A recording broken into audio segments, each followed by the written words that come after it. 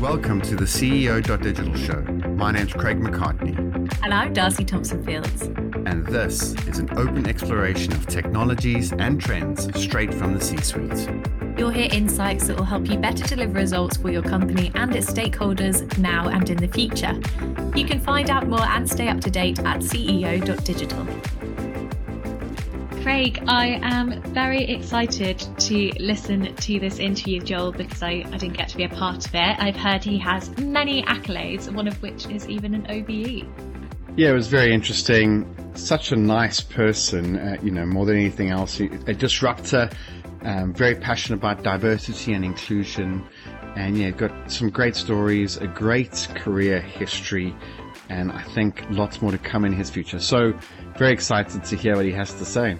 Me too. Let's listen.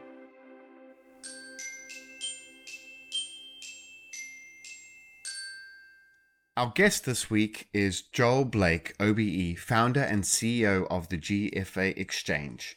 Joel has had an impressive entrepreneurial track record, starting one of the UK's first diverse recruitment companies at the age of 24 before embarking on ventures spanning professional services and fintech. Diversity is a key driver of Joel's leadership, vision, and strategy, and he has received prestigious recognitions, including an OBE for services to business support and enterprise.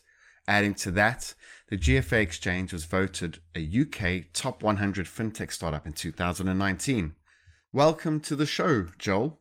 Thank you very much, Craig. Thanks for having me. It's a pleasure to be here this afternoon. Let's start right from the top then, Joel. So obviously, you've had a very interesting career and quite unique career path to date. Can you tell our listeners a little bit about yourself, starting with your work as a social entrepreneur at the age of 21? Yeah, I got into entrepreneurship on a bit of a passion journey, really. Age of 21, I'd got a role within the youth service, helping young people develop their employability skills to get into many areas of work, but a particular focus on professional services.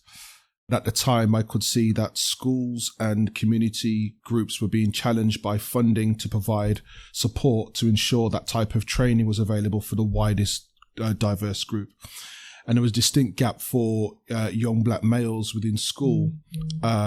And so I looked at that as an area of focus for what I wanted to do. So I set up a mentoring consultancy and essentially went around schools delivering workshops that I'd created to help teachers engage better with young people from that background.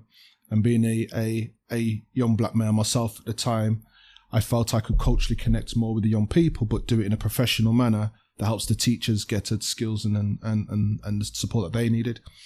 And that just kind of cascaded a whole journey into this kind of diversity and inclusion space where that eventually grew into a recruitment company. As I say, become one of the first diversity recruitment companies in the UK, where we focused on black and Asian talent from Russell Group universities into professional services. And then that grew into a consultancy service, which I still have to this day. But along the way, because we were working with professional services firms quite heavily, both for the recruitment business and the consultancy business, I could see an increasing gap within the financial services space. Because a lot of our clients seem to just be coming from that space, which was just uncanny at the time for us. But that opened up conversations around entrepreneurship, other ways of developing EDI as a tool to help businesses to grow. So less about unconscious bias and Race Relations Act and more about how do we actually implement diversity in our organizations to drive commercial value. So we started becoming known for being at the front end of those types of approaches. How do you get into new customer markets? Well, let's build a strategy to do that using diversity and getting into that space. And then that just took me more into financial services, and had an opportunity to fund new businesses who were not getting access to finance, but predominantly young people and people from diverse backgrounds. And so I set up a financial lending firm with two friends, and we went on to fund just under 1,000 businesses in about 3.5 years. So I think at one point we were doing 25 businesses a month we were funding right across the UK. And I could see a gap in the market for better insight to make better lending decisions. So I decided to exit the business to set up GFA Exchange. So it's been a bit of an eclectic journey, really. It's not been a straight line. You know, I didn't go university. I didn't follow the traditional professional route. I just kind of saw opportunities, but stayed true to my purpose, which was about making it fair and inclusive for everyone, regardless of any difference. And that's something I live by to this day. Thank you, Joel. And let's talk a little bit about the GFA exchange then. And we're going to get into the diversity conversation in a bit more detail, but just, talking about the GFA, can you tell us what you do there, what problems you help solve? I know you briefly touched on it. And then obviously, you've touched on what drove you to set up the company, but anything else that you feel would be beneficial for the listeners? Absolutely, Craig. When I was in the financial lending firm, it became clear that most lending decisions being made based on credit risk data and historical information that organizations have. And we were certainly guilty of that as a lender. But I could see that was making the market not as inclusive as it ought to be. And there was many great businesses who just weren't getting a look in to get access to finance because they just didn't fit a particular profile. So I thought, well, what would happen if we could use actual business health data, i.e. real-time insight on the actual performance of that business in real time that could be used in addition to credit risk data. And it was a bit of a hypothesis and a bit of a hunch, and I exited the business to scratch that itch, and turned out we were right. So what we do as a business is we provide a portfolio risk platform that allows us to identify which businesses within a lender's portfolio are likely to grow, which ones are likely not to grow, and provide all the intelligence as to why against 30 different growth KPIs. So that means that an individual lender will be able to know exactly who they should be investing more time and resources into, particularly in a post-COVID world, as opposed to relying heavily on third-party data sources or relying on credit risk data. All our information comes through our model that comes directly from their existing customers, so we don't use any third-party data sets at all. But what it allows our lending partners to do is to benchmark and monitor the health of their businesses, and therefore reduce risk, reduce cost, and improve their overall business performance. So the problems for us are really trying to help the lenders to make much more informed decisions based on much more appropriate insight and data. And we do it at scale. So we sit in the cloud. It's an automated service. So it means our lenders also don't have the cost and heavy lifting to take care of. And so for us, for the long term, what we really want to do is just make access to finance completely inclusive. We see ourselves as the kind of standards and poor for business health and performance. So it's really providing a health rating model, but using data intelligence to drive change for the lending market. And you mentioned post-COVID there, obviously you had launched the business before, pre-COVID. Yep.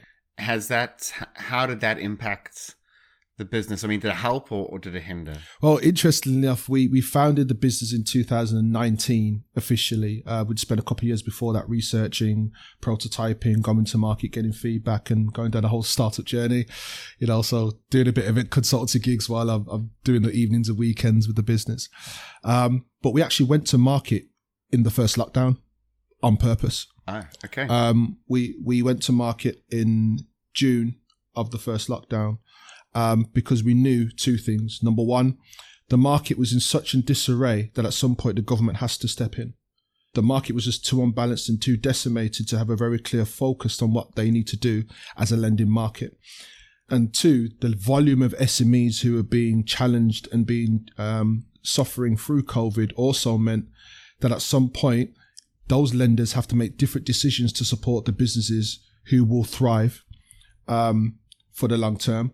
The difference in the middle is that no one knew what the model would need to look like, and no one knew what a good business would look like in the future because everything was so disrupted.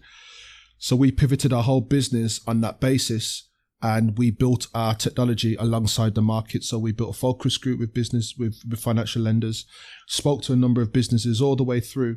So for that first lockdown right through to December last year, we basically built our product based on customer feedback, based on the market feedback. So we knew we were building something that was going to be responsible to need. So whereas our competitors were trying to sell their existing solutions in new ways, we were building a brand new solution for the whole market, global market, directly with the market.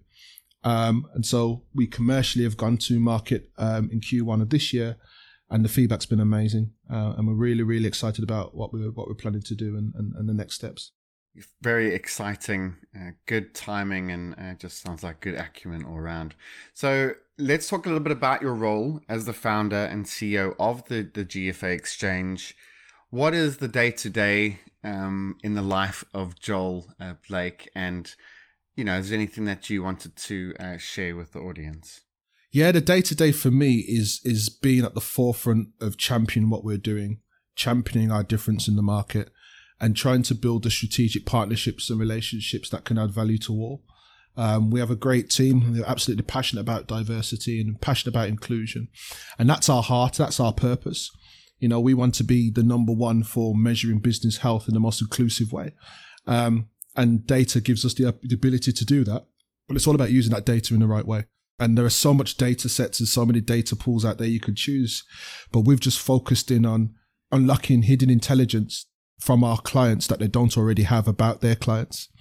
And that's what makes us a really unique proposition. And so a day-to-day is about just really championing that, speaking, spreading the message, being involved in great initiatives like this, and really making sure we're collaborating and sharing our message with people who align with our values, who want to see a much more fairer, equitable, and inclusively driven access to finance market.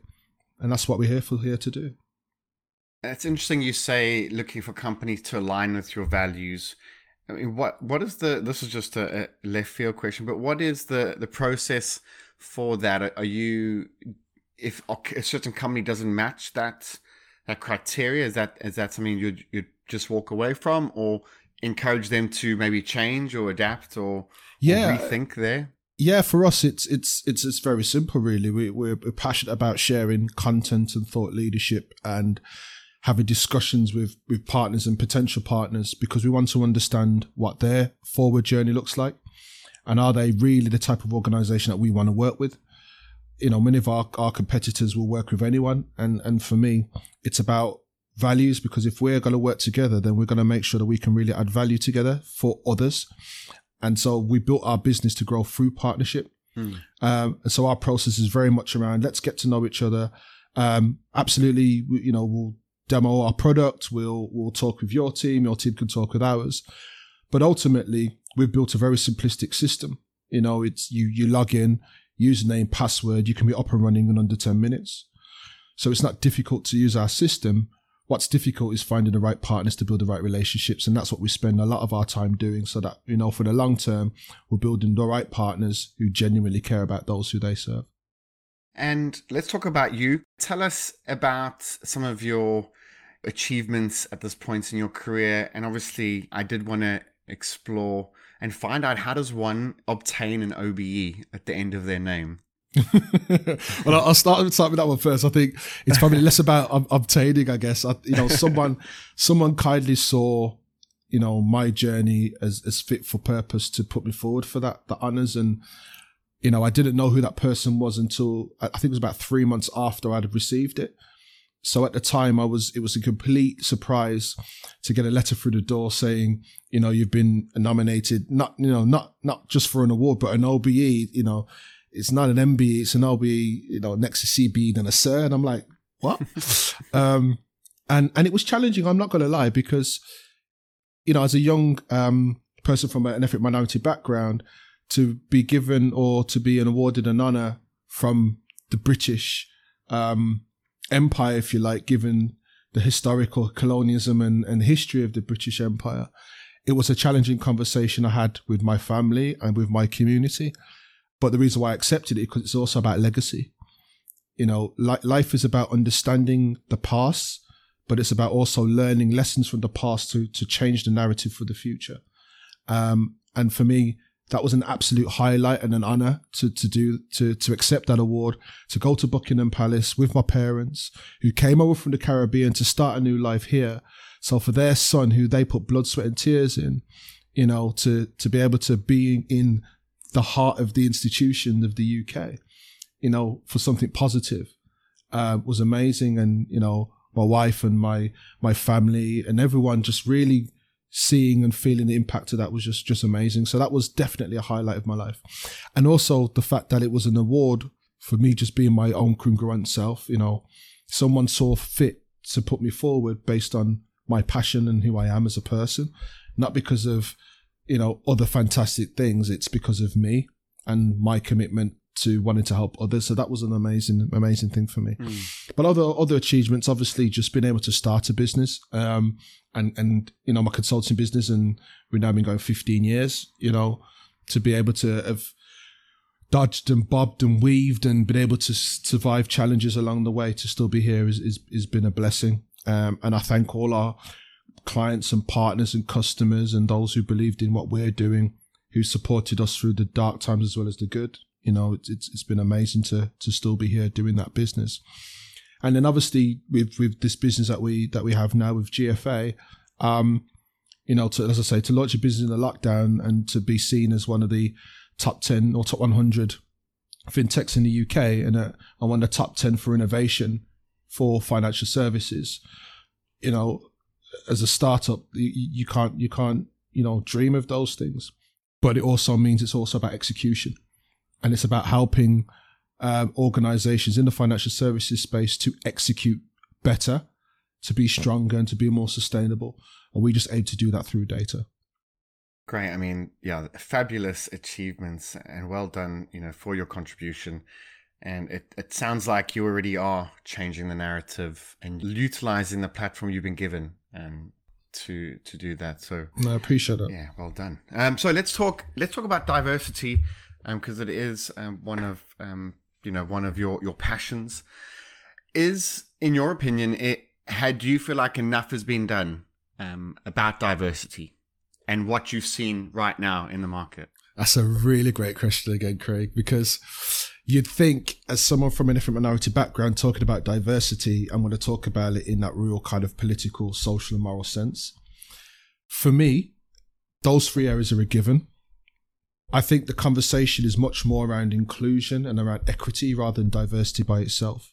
But the way I operate in my kind of world and my approach to these sectors is that it's about the action on the back of putting in the things that make diversity and inclusion a natural part of your organization. I think for too long we get hung up on, we need to do this, we need this rule in place, we need this process in place, we need this system. It's a black thing, it's an Asian thing, it's a female thing, it's a disability thing, it's an LGBTQ plus thing. We get so wrapped up in the silos, we forget that it's about an inclusion thing where any person, regardless of their characteristic, should have the opportunity to be their best self. That's the real problem. It's not about any one of those particular areas. Now, that being said, all those things are all admirable areas, and they're all things that have a level of importance 100%. And I'm not discounting any one of those areas against another. But in order for organizations to truly embrace diversity and inclusion, they really need to think about how they make this a natural part of what they do, not something that they have to do. And in my experience, the best way of being able to get to that state has been talking about the commercial bottom line of investing in it and providing evidence as to why you need to invest in it. Because I think once you do that, and once an organization gets the commercial argument in their own business, not a report that's external, but in their own business, then the moral, social and political case just becomes a natural part. They would invest more for the long term. It becomes much of a strategic decision, not a thing to do because it's flavor of the month. I'll give you a quick example. Part of my journey, I spent some time within the sport arena around diversity. I was the national diversity advisor for golf. And as you can imagine, golf itself probably wasn't the most diverse sport at the time, or certainly wasn't recognised as such, for a whole manner of reasons. But I remember going into a golf club, and I won't say which one, but I went into the golf club somewhere in the UK, and I was coming in to do some diversity training. Now, if you think about me, again, a 6-foot-tall black guy going into a private golf club, which didn't belong to the governing body of the sport, number one, because you didn't need to, and there was no requisite for you to do that. Very, very wealthy golf club. All the memberships are full. There's a waiting list to join that golf club. It doesn't need anybody else. It's surviving. It's doing well. So why would they want to hear about diversity and inclusion when about 95% of their demographic was white, male, and of a certain age? Why would they want to bring on any form of diversity, whether it's women, disability, what have you? So I remember going into this golf club, walked into the clubhouse, gone into the room where I'm delivering the training. Typical, if you imagine the scene, alt panelled walls. On the walls is pictures of every other club captain from 18, whatever. And I've walked in saying, hi, here I am to talk about diversity. But I realised, and you walk in, that whole movie where everyone looks around to the left and there's all the eyes are on you.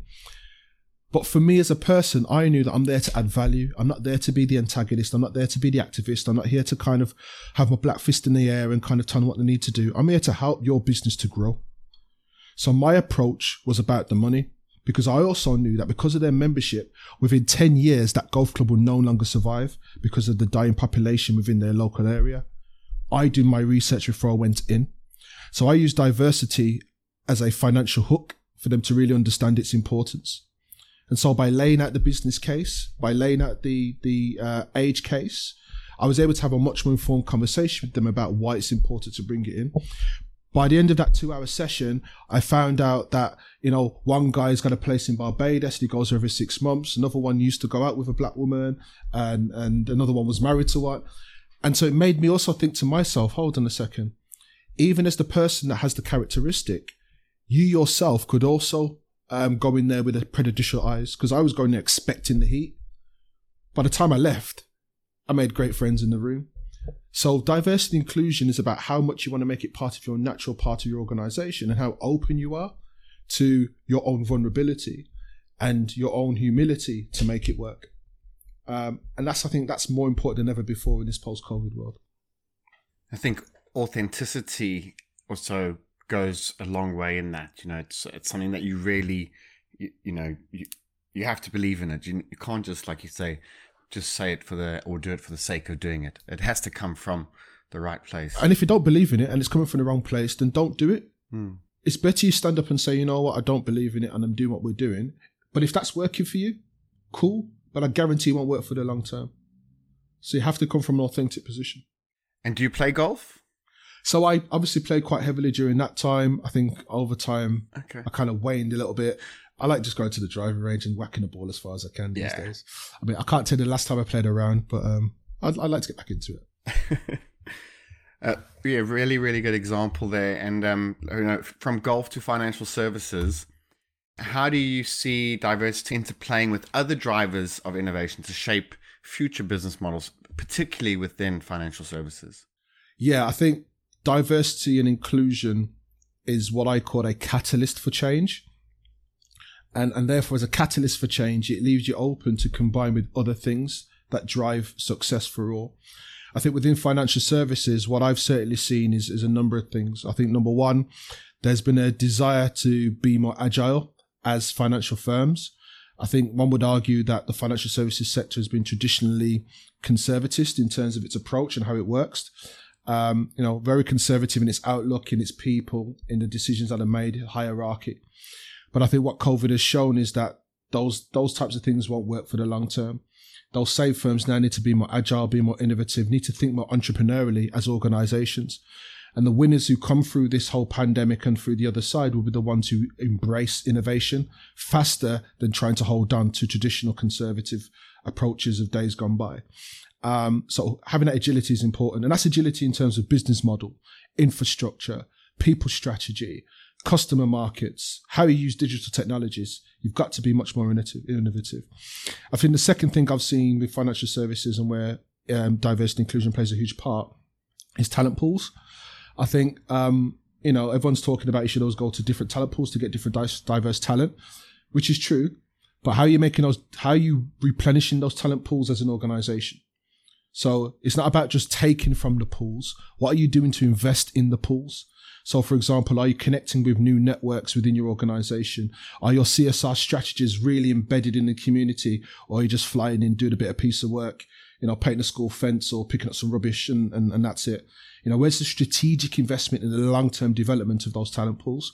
Because the current generation now and the next generation to follow are the ones who will be creating a much more inclusive world. The millennial generation are already thinking in terms of culture, not diversity.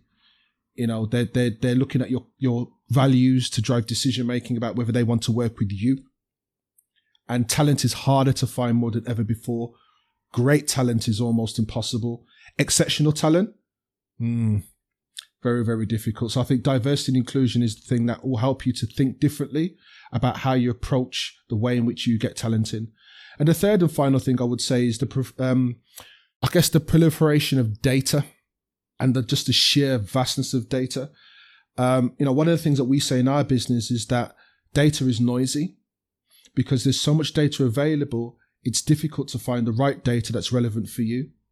And so we're saying to organizations, think about your diversity of data too, and think about it in a very simple way. We have what we call a triple D effect, which is where data meets diversity meets digital.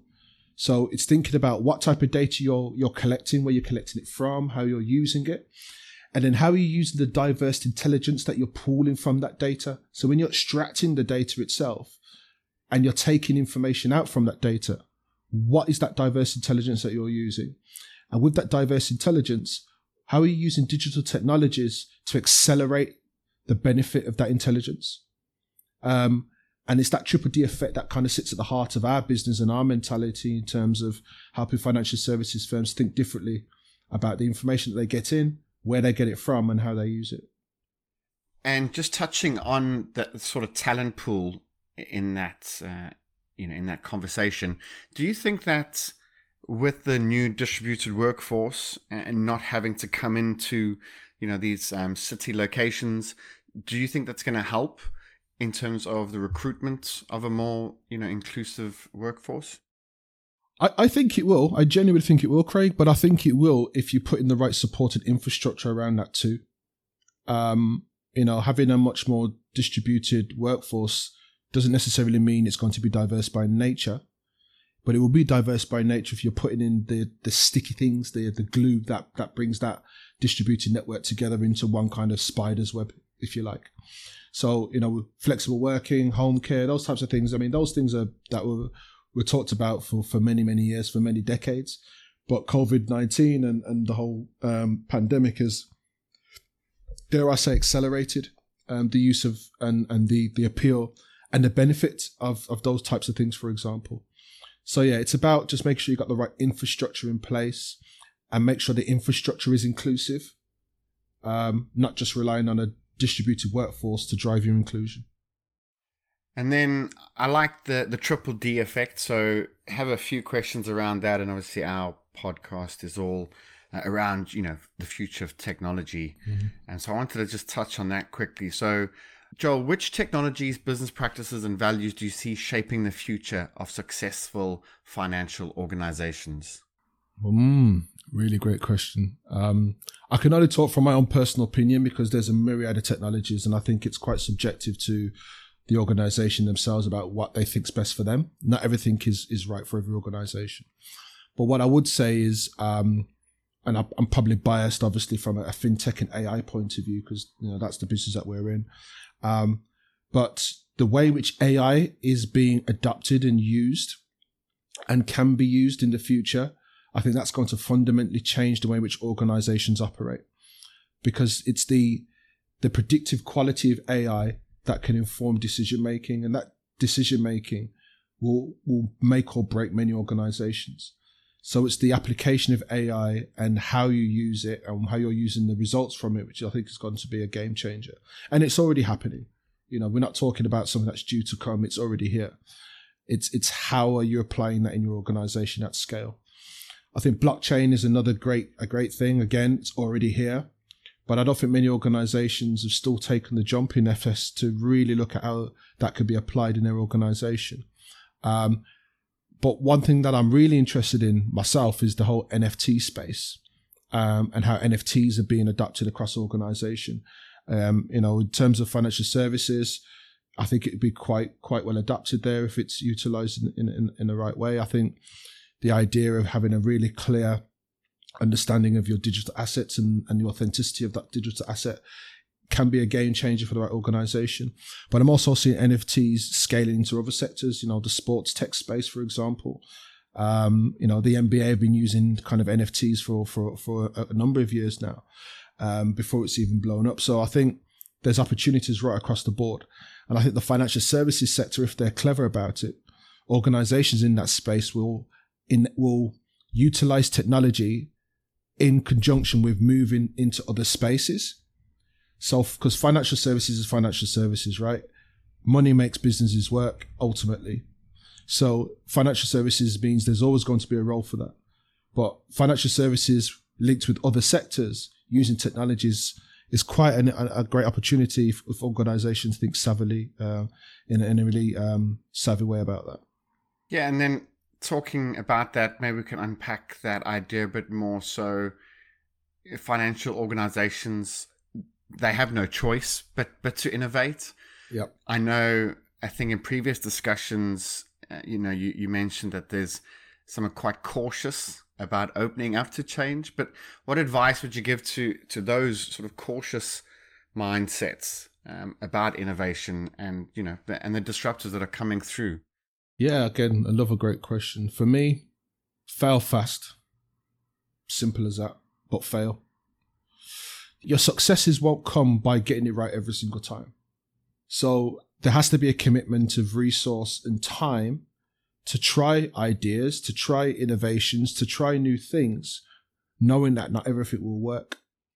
But it's about how quickly could you fail, learn, and then implement that learning in order to move forward. And I think that the cautious nature of the FS sector is that no one wants to fail. It's one of the most risk-averse sectors. That's often been founded in a very, as I say, traditional conservative approach to business. So risk is not necessarily a word that's actually well received in the space.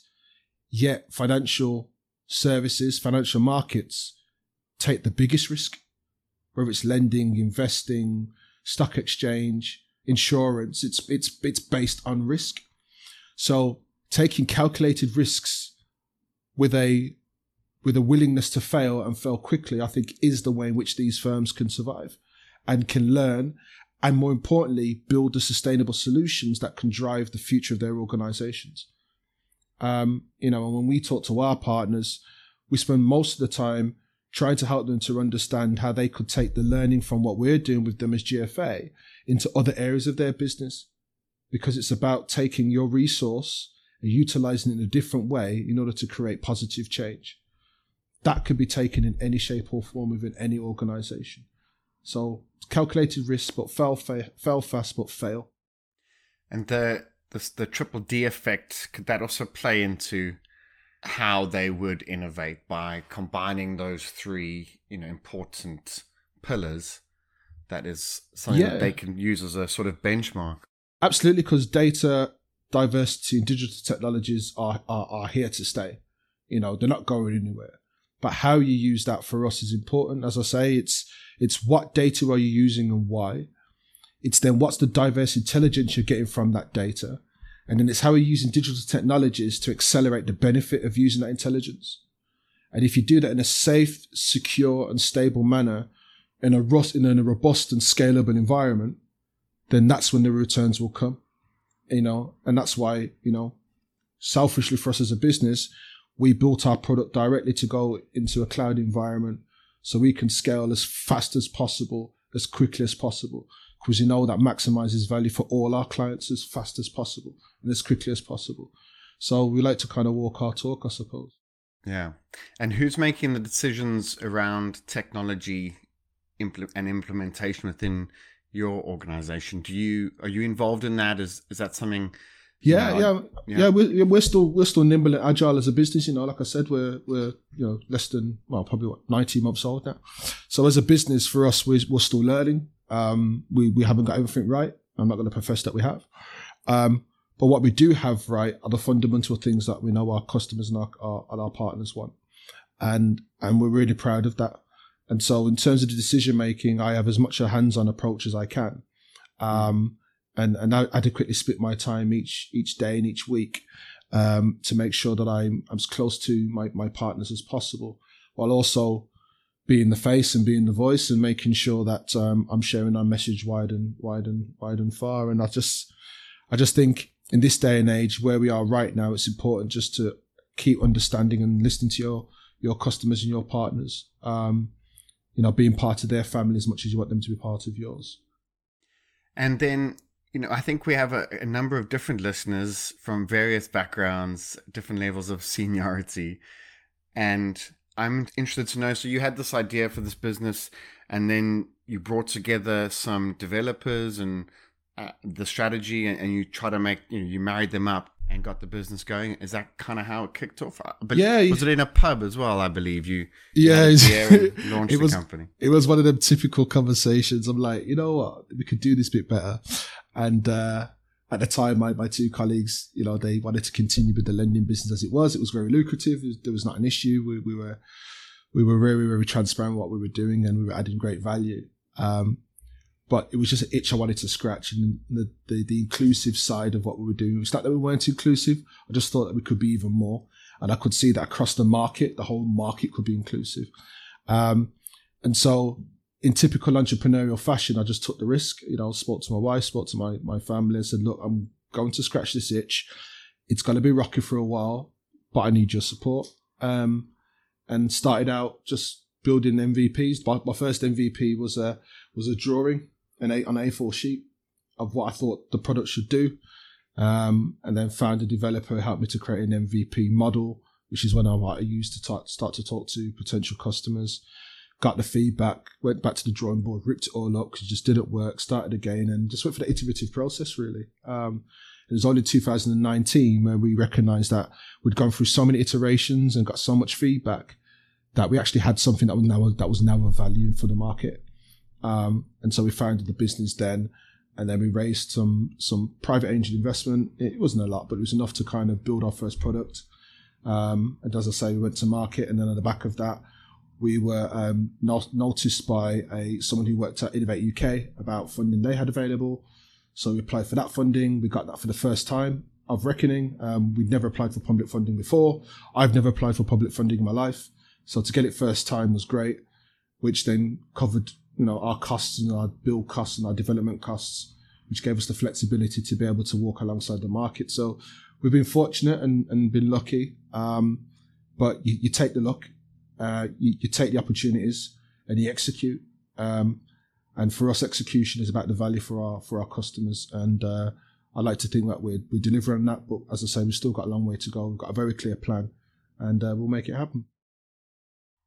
It's a good recipe for success, isn't it? A little bit of luck, a little bit of timing, a little bit of hard work all come together. Absolutely.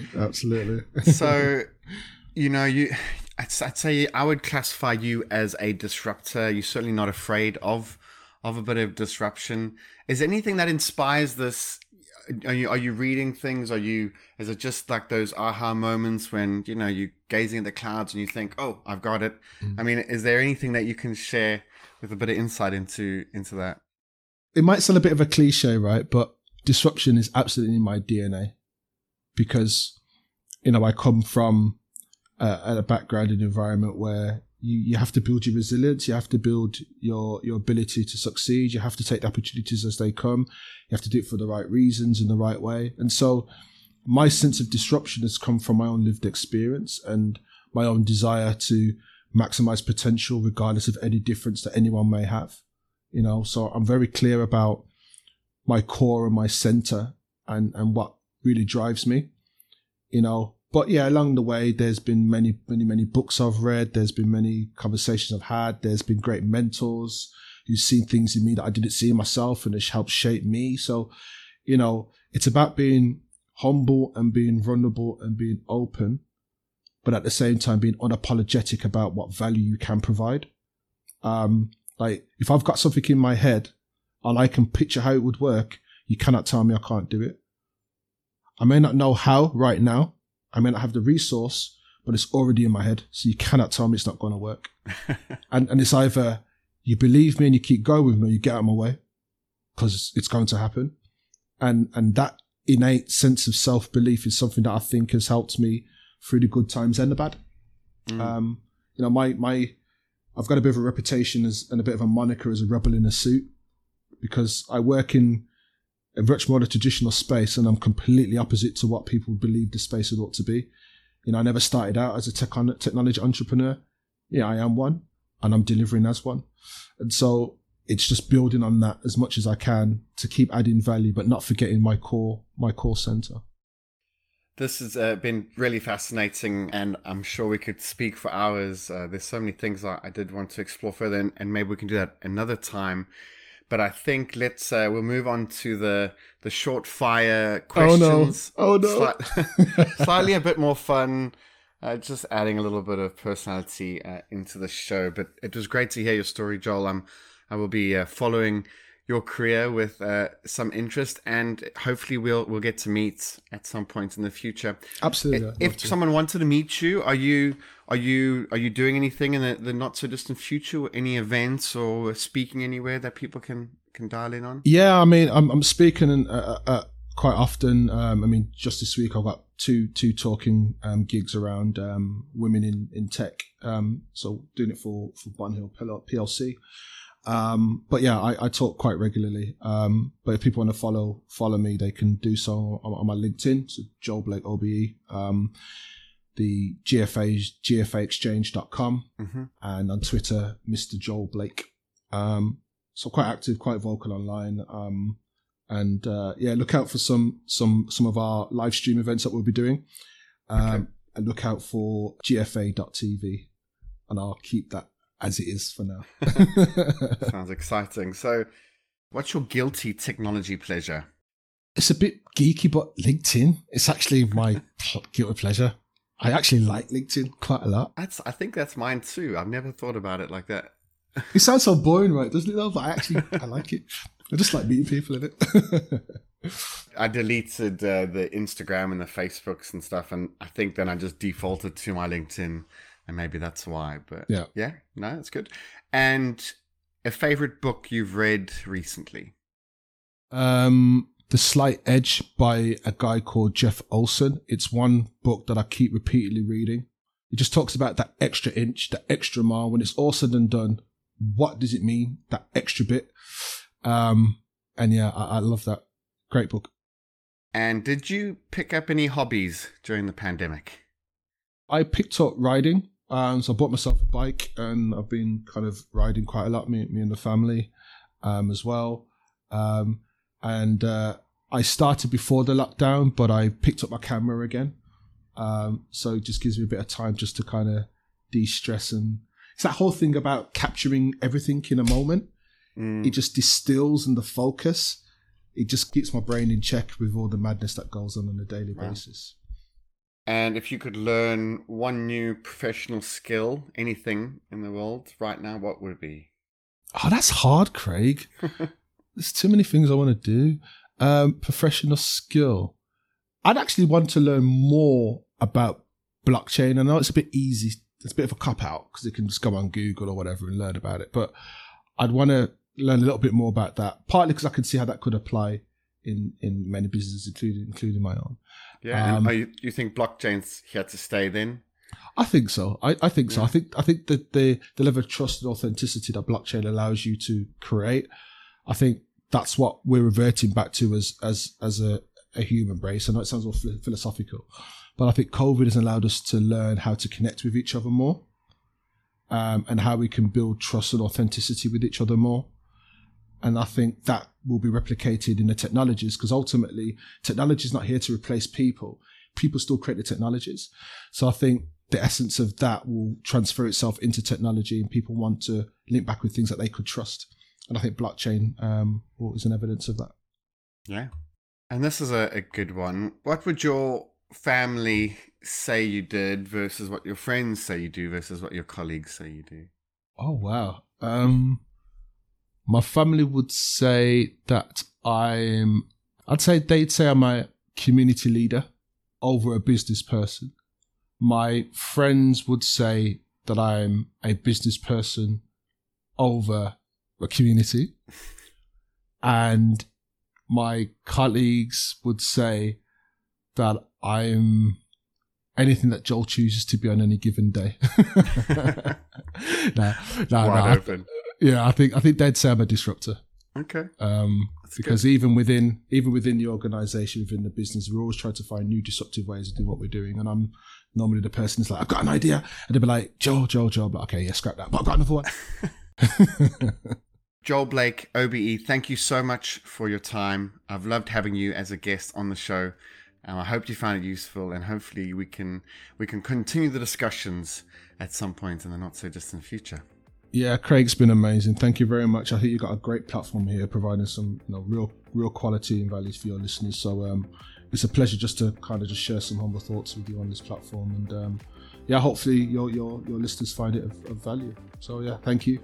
I'm sure they will. Thank you again, Joel. And if you've enjoyed this conversation, please do subscribe on Apple, Spotify, Amazon, or wherever you get your podcasts, and be sure to leave some positive reviews. Thank you so much for your time.